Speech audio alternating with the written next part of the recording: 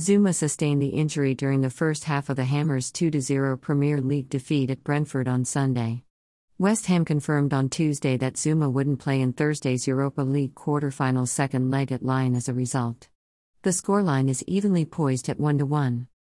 The France international defender is to remain in London for further tests and examination on the ankle injury, they said in a statement. No date has been given for his return.